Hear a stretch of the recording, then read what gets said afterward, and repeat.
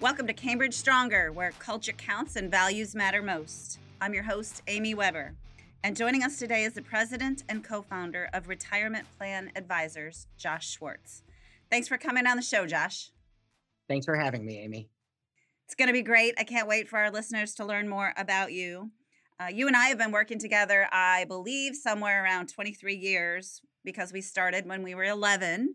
And I'd really like you to start off by going even further back than that, beyond maybe before I knew you, and tell our listeners your story. How did you get started in the profession, and how did you get to where you are today?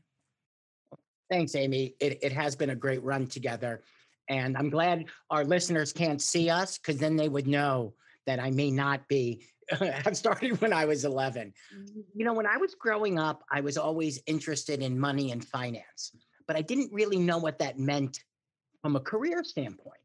And when I graduated college or my senior year of college, I was interviewing for jobs and I interviewed with a mutual fund company for their direct client facing sales. And this firm actually focused on financial planning.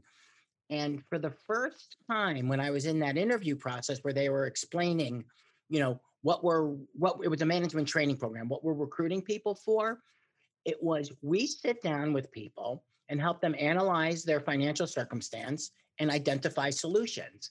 And that clicked with me as for the first time that I understood a little bit better what finances and financial planning or financial management was, and that this is actually something I could do and wanted to do and was interesting and also would let me help people. It was a really it clicked in a surprising way. That was a long time ago, and that's all I've been doing ever since.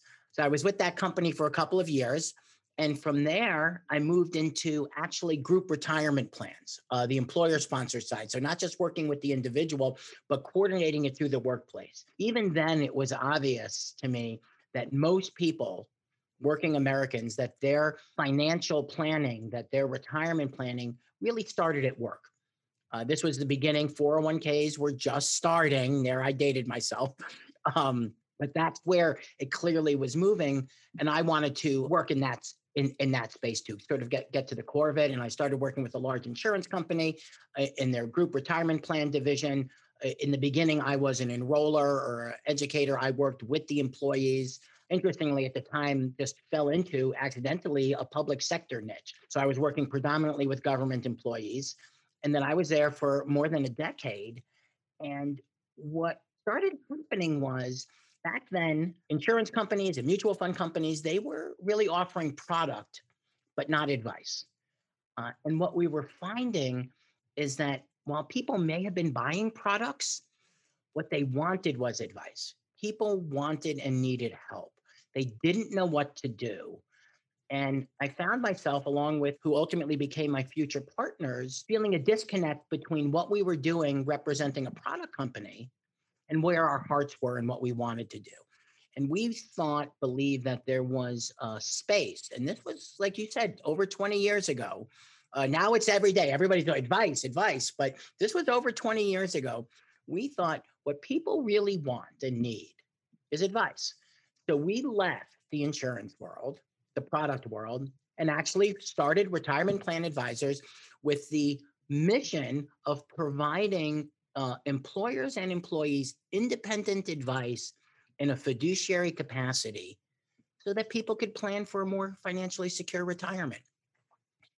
We were sort of betting on the idea that there were people who would actually pay for advice, not just buy a product.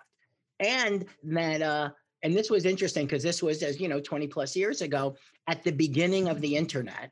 And already financial services firms to save money were pushing people to online experiences. I remember when airlines started making people pay $10 to talk to a ticket agent versus buying the ticket online. Now we don't even think about actually buying an airline ticket. But for a while, they were charging extra to make that happen, to drive the behavior. And we felt actually people wanted to talk to a person. So we left. We started Retirement Plan Advisors with my two founding partners. They were senior to me back at the insurance company and the product company days. One was my mentor and professional, and the other gentleman was his peer colleague. They were vice presidents. I was a director. They have since retired. So there's a story there too to share as over their 20 plus years. But we started Retirement Plan Advisors and came to Cambridge in partnership. Cambridge, yourself at the time, Eric Schwartz, the Cambridge founder, also focused on advice. How do we be independent and help people? There was a cultural fit there. And I'd say the rest is history. As we like to joke, um, back then we were three guys with cell phones running around trying to find clients and bring on advisors who shared a similar mission.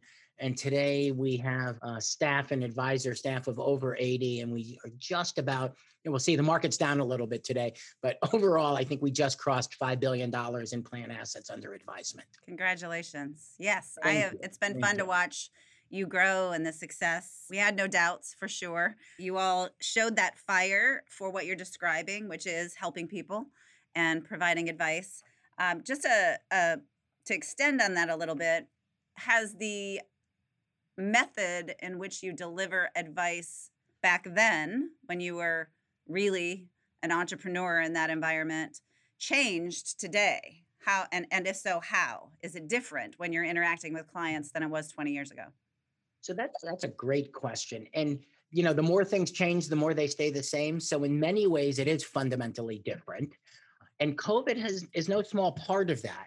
Video conferencing existed for years, but the necessity of using video conferencing, even for a little period of time, helped break through the inertia with clients.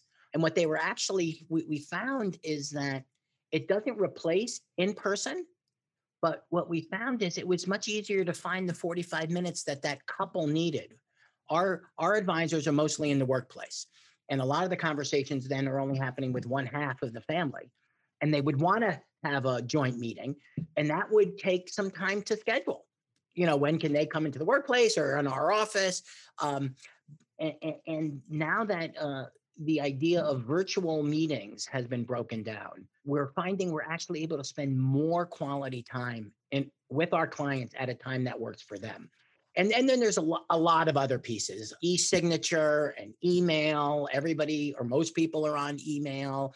And, so just in terms of interacting with clients, a lot of the modalities maybe have changed, but ultimately it still comes down to the same thing, a personal relationship of trust with the person where you're there to help them in an unbiased way, focused on their needs and goals.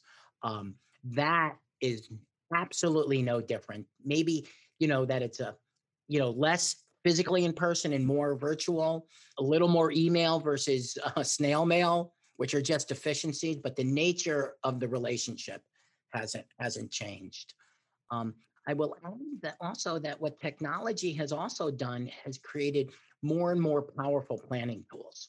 So our ability to provide even more customized advice and even more customized solutions has increased. In that regard, the internet is an amazing thing. The access to information and tools and the number of providers bringing that value to us that we can then filter through and find what's best for our clients has increased dramatically. It's also created even more of a need for us. There's so much information out there. How is I don't want to say the non-financial expert, the individual investor who's raising a family, frequently in a two-income family, kids, grandkids, how are they supposed to sift through all this information? So that's where we come in. I And think that hasn't changed. those are really positive changes, no doubt. And that's a great segue into a question I have for you about. So that undoubtedly changes to some extent the tasks and the work and the areas of focus you personally might do in your day. One is you've Mhm. got more efficiencies, you can spend more, maybe less time prepping. But if Josh Schwartz had a magic wand, and we don't all have this, we always have to do things on a daily basis that perhaps aren't our favorite. But what are your favorite parts about your day? How would you structure it? What do you love about what you do today? What I love about what we do today, what I do today, and many people are doing different things, is there is a retirement crisis in the United States. We know this. Um, 40, 50% of the population has less than 1 year's saving, 1 year's income saved. People don't have emergency funds. Our firms focus predominantly on public employers, working Americans. I feel like every day we are making a difference. We are reaching out to an underserved population on a daily basis, trying to help them take a positive step forward to planning for a financially secure retirement. And that just feels good. It feels good every day. So every day we wake up and I get to say, how am I going to find another employer? Because that's my role. I'm not actually working with the employees anymore. My job is to find and position retirement plan advisors in front of employers to be their partner, help their employees plan for financially secure retirement. And we're looking for not every employer in this country. There are hundreds of thousands, but there is a meaningful subset of employers who really care about their employees. I've always been impressed with Cambridge. Cambridge doesn't even talk about having employees. They talk about having associates. That there's a idea out there among a meaningful subset of employers that they're in partnership with their employees to do something. And part of that, of their what they bring to the partnership is not just compensation, but an ability to plan for a financially secure retirement, because that's where the average working American, I'm not talking about high net worth wealthy people, they're fine. They've always been fine. They'll always be fine. And there's lots of people who want to service them. But that large swath of working Americans who the big wirehouses and wealth management firms don't really think about. I'm talking about a firefighter, a police officer, a school teacher, a janitor, a clerk who helps you up your driver's license. Um, those people need financial planning and retirement counseling the most. And we're delivering those services in a fiduciary capacity to those people on a daily basis. So back to your question, I get to wake up every day and think about, how do I find the next employer who is looking for us, looking for retirement plan advisors, because they want to make sure that they're giving their employees the best possible chance for a financially secure retirement. And when we find that employer or they find us, sometimes we know it right at that first meeting. There's a philosophical click, and then we move forward together, and that's a great feeling. Isn't the world an amazing place where you can find clients, in some ways, partners, colleagues that have the same core values that you do, and we all Mhm. feel like we're marching on a mission to make a difference. Those were the words you used, and that's really awesome. So that is very inspiring. Um, let's shift gears a little bit. I know you just said that you no longer work with the employees; you're working with the employers. That tells our audience, if they were listening closely, that you have a team of people surrounding you, and people are doing different tasks to make this a success. You talked earlier about having over 80 people. Talk about what you've had to do over the last 20 plus years to build a plan to keep retirement plan advisors going and growing, a succession plan and a future plan, and what that processes look like. That's a great question, and that has been an interesting and challenging and rewarding process. Um, I would say it starts with partnering with people who share the vision and mission, people who want to make a difference in the lives of their clients. And first, we have to find those people and then bring them into the fold. And then over a period of time, help them grow and develop. And there's a lot of different roles. Some people are great with clients. Some people are good at helping somebody feel trusting enough to invest. Some people are better at the service side, helping people find their role, find their niche, and then keep them and help them develop professionally. As an entrepreneur and a business owner, we've also had to take risks. You got to hire people. You got to spend some money and you got to pay them well, um, so that they stay and grow and create an opportunity. The only reason we got to 80 people is because we grew into needing 80 people to service our clients. And sometimes we had to hire the people before we had all the clients. Um, Otherwise, you were going to break. So a commitment to investing in growth. And then I think a big piece is then when you find those quality people who share your vision, I said partner with people, they have to become your partner. We went from three founders to we now have 12 partners, and we're about to go to 18. Um, Not everybody is an equal partner, but that, and not everybody's client facing. Not like a law firm where only people who become partners are client facing. We are all in this together. We cannot deliver on our promise to our clients without everybody contributing. And all of those key contributors have to, at some point, have the ability to be partners in the firm. So we have, that has always been part of our DNA. In year two of our founding, our top people who jumped with us when we were, when we weren't retirement plan advisors with 500 plus employer sponsored plans and $5 billion in assets, when we were three guys with cell phones, and almost a client list, they quickly were given the opportunity to become partners in the firm. And several times since then. And that's continues to happen. That's been a key part. And always also then thinking about what's next, who's next, who's going to be doing what, not just today, but in 2 or 3 or 5 years. I think that's a really key point that so our business tends to attract fiercely independent entrepreneurial business people. And it's not an easy quality and task for fiercely independent entrepreneurial business people to trust their vision to others and do what you're describing. I think that's probably one of the biggest obstacles, right? If you're, Hmm. I see it with individual advisors. If they're a solo, it's a big step just to hire an assistant to help them out, because what if that assistant doesn't do things exactly the way that I would want to do it? And then as you start to build the business, maybe it's partners, to your point, and even employees of all shapes and sizes and all levels of development. So, congratulations for figuring that out, because I don't think it's an easy thing for everyone. Well, thank you. I wouldn't say we have figured it out. We're muddling forward, That's fair. doing the best we can. That's fair. That's all any of us can do.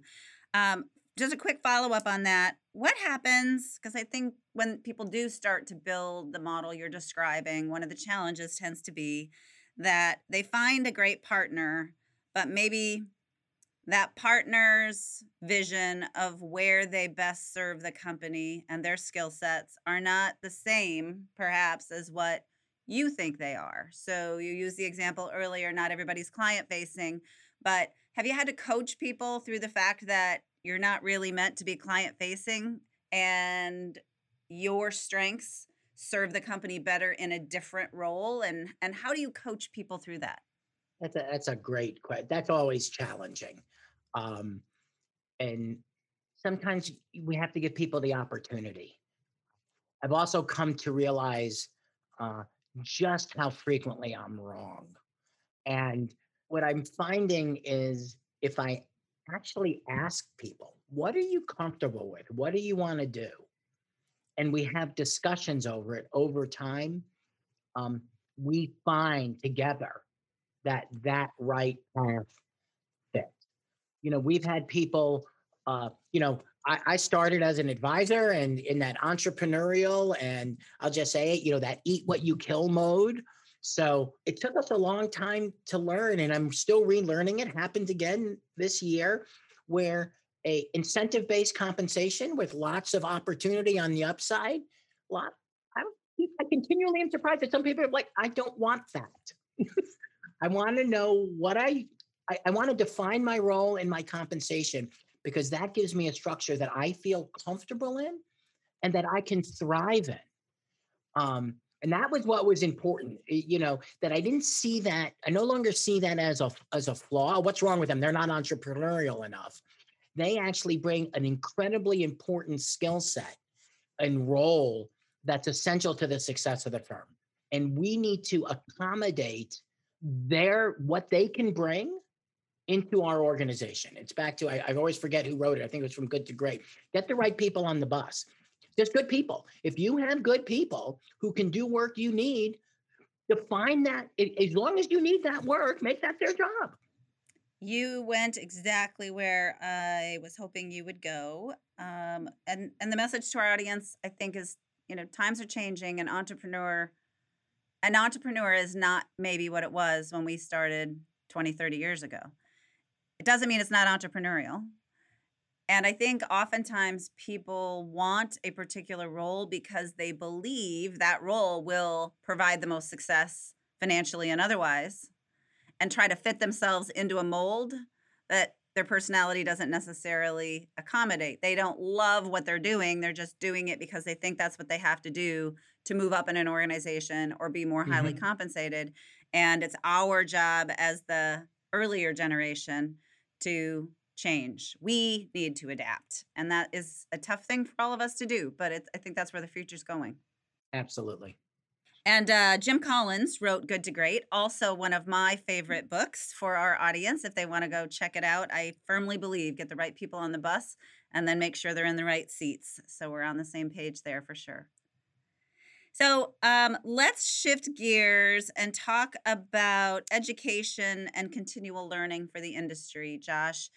You touched on it earlier as it relates to getting different types of education in the right way to clients, to investors. Do you want to expand on that? Sure. It's that's really it's an interesting thing. So first, as industry professionals, for our own professional development, education is absolutely critical. The explosion of data and the ability to understand data and people in the last 20 years has been enormous. And I'm sure all of our listeners have heard the term, or at least I assume, behavioral finance or behavioral economics. And the science of that, I think, is revolutionizing how we think about investing and investors from the standpoint that investing is not a theoretical exercise. It's a real life situation that people are in. And what they actually do is in some ways more important than the whiteboard theoretical right answer. So we as professionals need to understand not just what's best for the client, but who the client is and what's important to them and how they're behaving so that we can try and move them in that right direction. Um, at a client level, it's interesting. I struggle with this because what we learned in the retirement space in the last 40 years is that educating plan participants, educating working Americans does not necessarily change behavior. I think everybody knows the secret to successful investing in retirement planning. Start early and save, buy low, sell high. So um, easy. right. We also know the secret to not, no one can see that I'm overweight here, but the secret to not being overweight is not overeating. But it doesn't mean we can actually do it. So we need to educate clients. We need to explain and help them understand the recommendations we make, but we cannot confuse educating clients or explaining something with actually that's the end goal. What we have to do is present that information and interact with them in a way that will move them to taking action, making uh, positive steps forward. And so as professionals, understanding how our clients behave and actually talking about that with clients, helping them understand, their own behavior so that they can make those small steps forward uh, that will have big impacts long term on their financial stability and future. Great advice. Great advice. All right, I'm going to shift gears again. I love to wrap up these sessions, letting our audience understand that they can be highly successful in our industry and still have a personal life and outside interests. So, I know your family is a big priority for you. Please share with us information about your children and how you spend time with them. And then, what are your hobbies? What do you like to do? What do you do when you're not working? Gotcha. So I have two sons who are the love of my life and big sports fans. And so I don't know when this is going to broadcast, but we are now it's July and the NBA Finals and the Milwaukee Bucks. I'm in Chicago, so I'm obviously a Bulls fan, but Milwaukee's not far. Came down from 0-2, is up 3-2. I have been enjoying watching sports with my sons, whether going to games, watching on TV. That's been a great fun. Also, music, live music. I'm a huge music fan. So are my kids. My older son plays piano. My younger son is, right now working on guitar and drums. So talking about different genres of music. I'm an old rock and roller. My older son's into hip hop and rap. So having teaching each other about music and enjoying music together has been a great joy for me. I'm also I'm very active politically. You know, sort of as an extension of my professional work, wanting to make a difference. You know, whatever your view of government is, the truth is government is a big factor in our society. Taxes, Social Security, you know, national health care or not, all of those issues are a big deal for Americans. And I want to have a voice in that process. So I'm active in that. I'm also very active in my synagogue. So there is a lot of opportunity and time. Uh, uh, you know, I have to stay organized. Well, in situations like those, politics, being involved in other organizations, including religion, eh, it never fails that it's the top 10 people or the same 10 people that are always doing everything. So, yes, you have to stay organized. I think that's a important key. So, thank you for all of that. I happen to be a Suns fan, and I'm going to be really jealous if you make it to one of these games. But now I'm gonna be texting you on the side. Maybe we need some inspiration for each other to stay engaged in who's up, because I thought we had it in the bag after those first 2 games, my friend. Yep. Well, we will definitely be texting Tuesday night. I will be at a work conference in Florida. We're back. It's so good to be back in person, and I will be with a room full of people. I don't know if they're going to be Suns in the hospitality suite, Suns fans or Bucks fans, but I will be texting with you, Amy. You'll probably have a little bit of both, and that's what makes it fun. Fair enough. So, Josh, let's close. I know that you were a founding member of Cambridge's Diversity, Equality, and Inclusion Committee. Thank you for Mhm, serving and helping us accelerate our efforts. Can you share with our mhm, audience just a little bit about your experience and why DE&I has been important to you and why you raised your hand in the beginning of all of mhm. the more formal approach that we've been taking? Sure.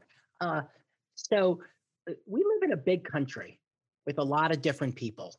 Um, and ultimately, we're still all people. And there's differences, and we don't all have to agree or think the same, but to acknowledge and recognize the common humanity of everybody. I'll remember when the mapping the human genome, that human genome project that happened in the 90s, which has led to almost all of the medical advances that we've seen in the last 20 years. These incredible cancer drugs, the ability to create the COVID vaccine so quickly, directly related to mapping the human genome. The number one takeaway from mapping the human genome is that human beings are 99% the same. 99% the same.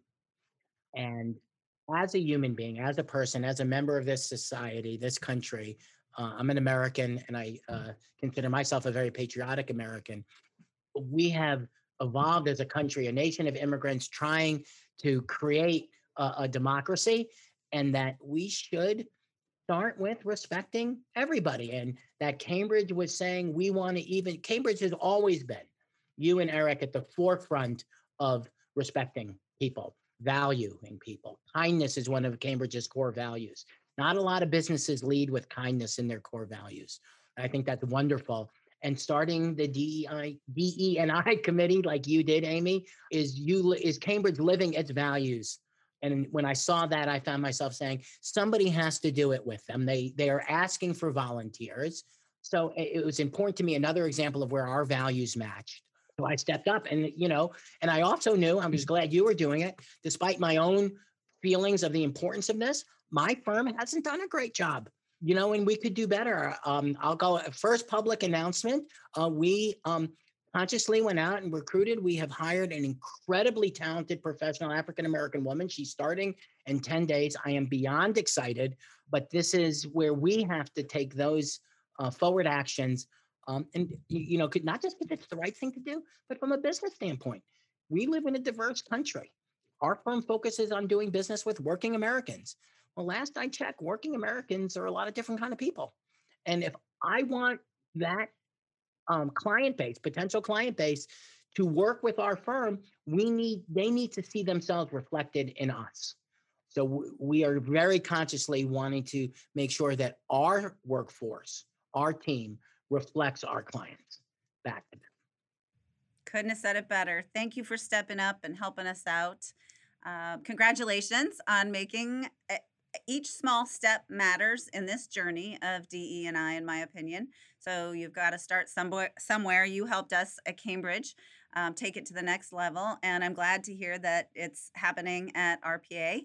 And I can't wait to see you in person one of these days, my friend. It's been a long time, and I really appreciate you coming on and sharing your story. Thank you for being you. That's the important thing. And thank you, Amy, for being you and for inviting me to share some thoughts with you this morning. Talk to you soon. Yep. Thank you for tuning in to Cambridge Stronger. I invite you to listen to my podcast episodes where I have candid conversations with genuine, inspirational financial professionals and leaders within this fiercely independent financial services industry. The best of the best, the strongest of the strongest. You can listen to my podcast on Apple Podcasts, Google Podcasts, Spotify, Stitcher, Pandora, iHeartRadio, and the Podbean app. If you like what you've heard, please give us a review and head on over to our blog for more content at CambridgeStronger.com. That's CambridgeStronger.com.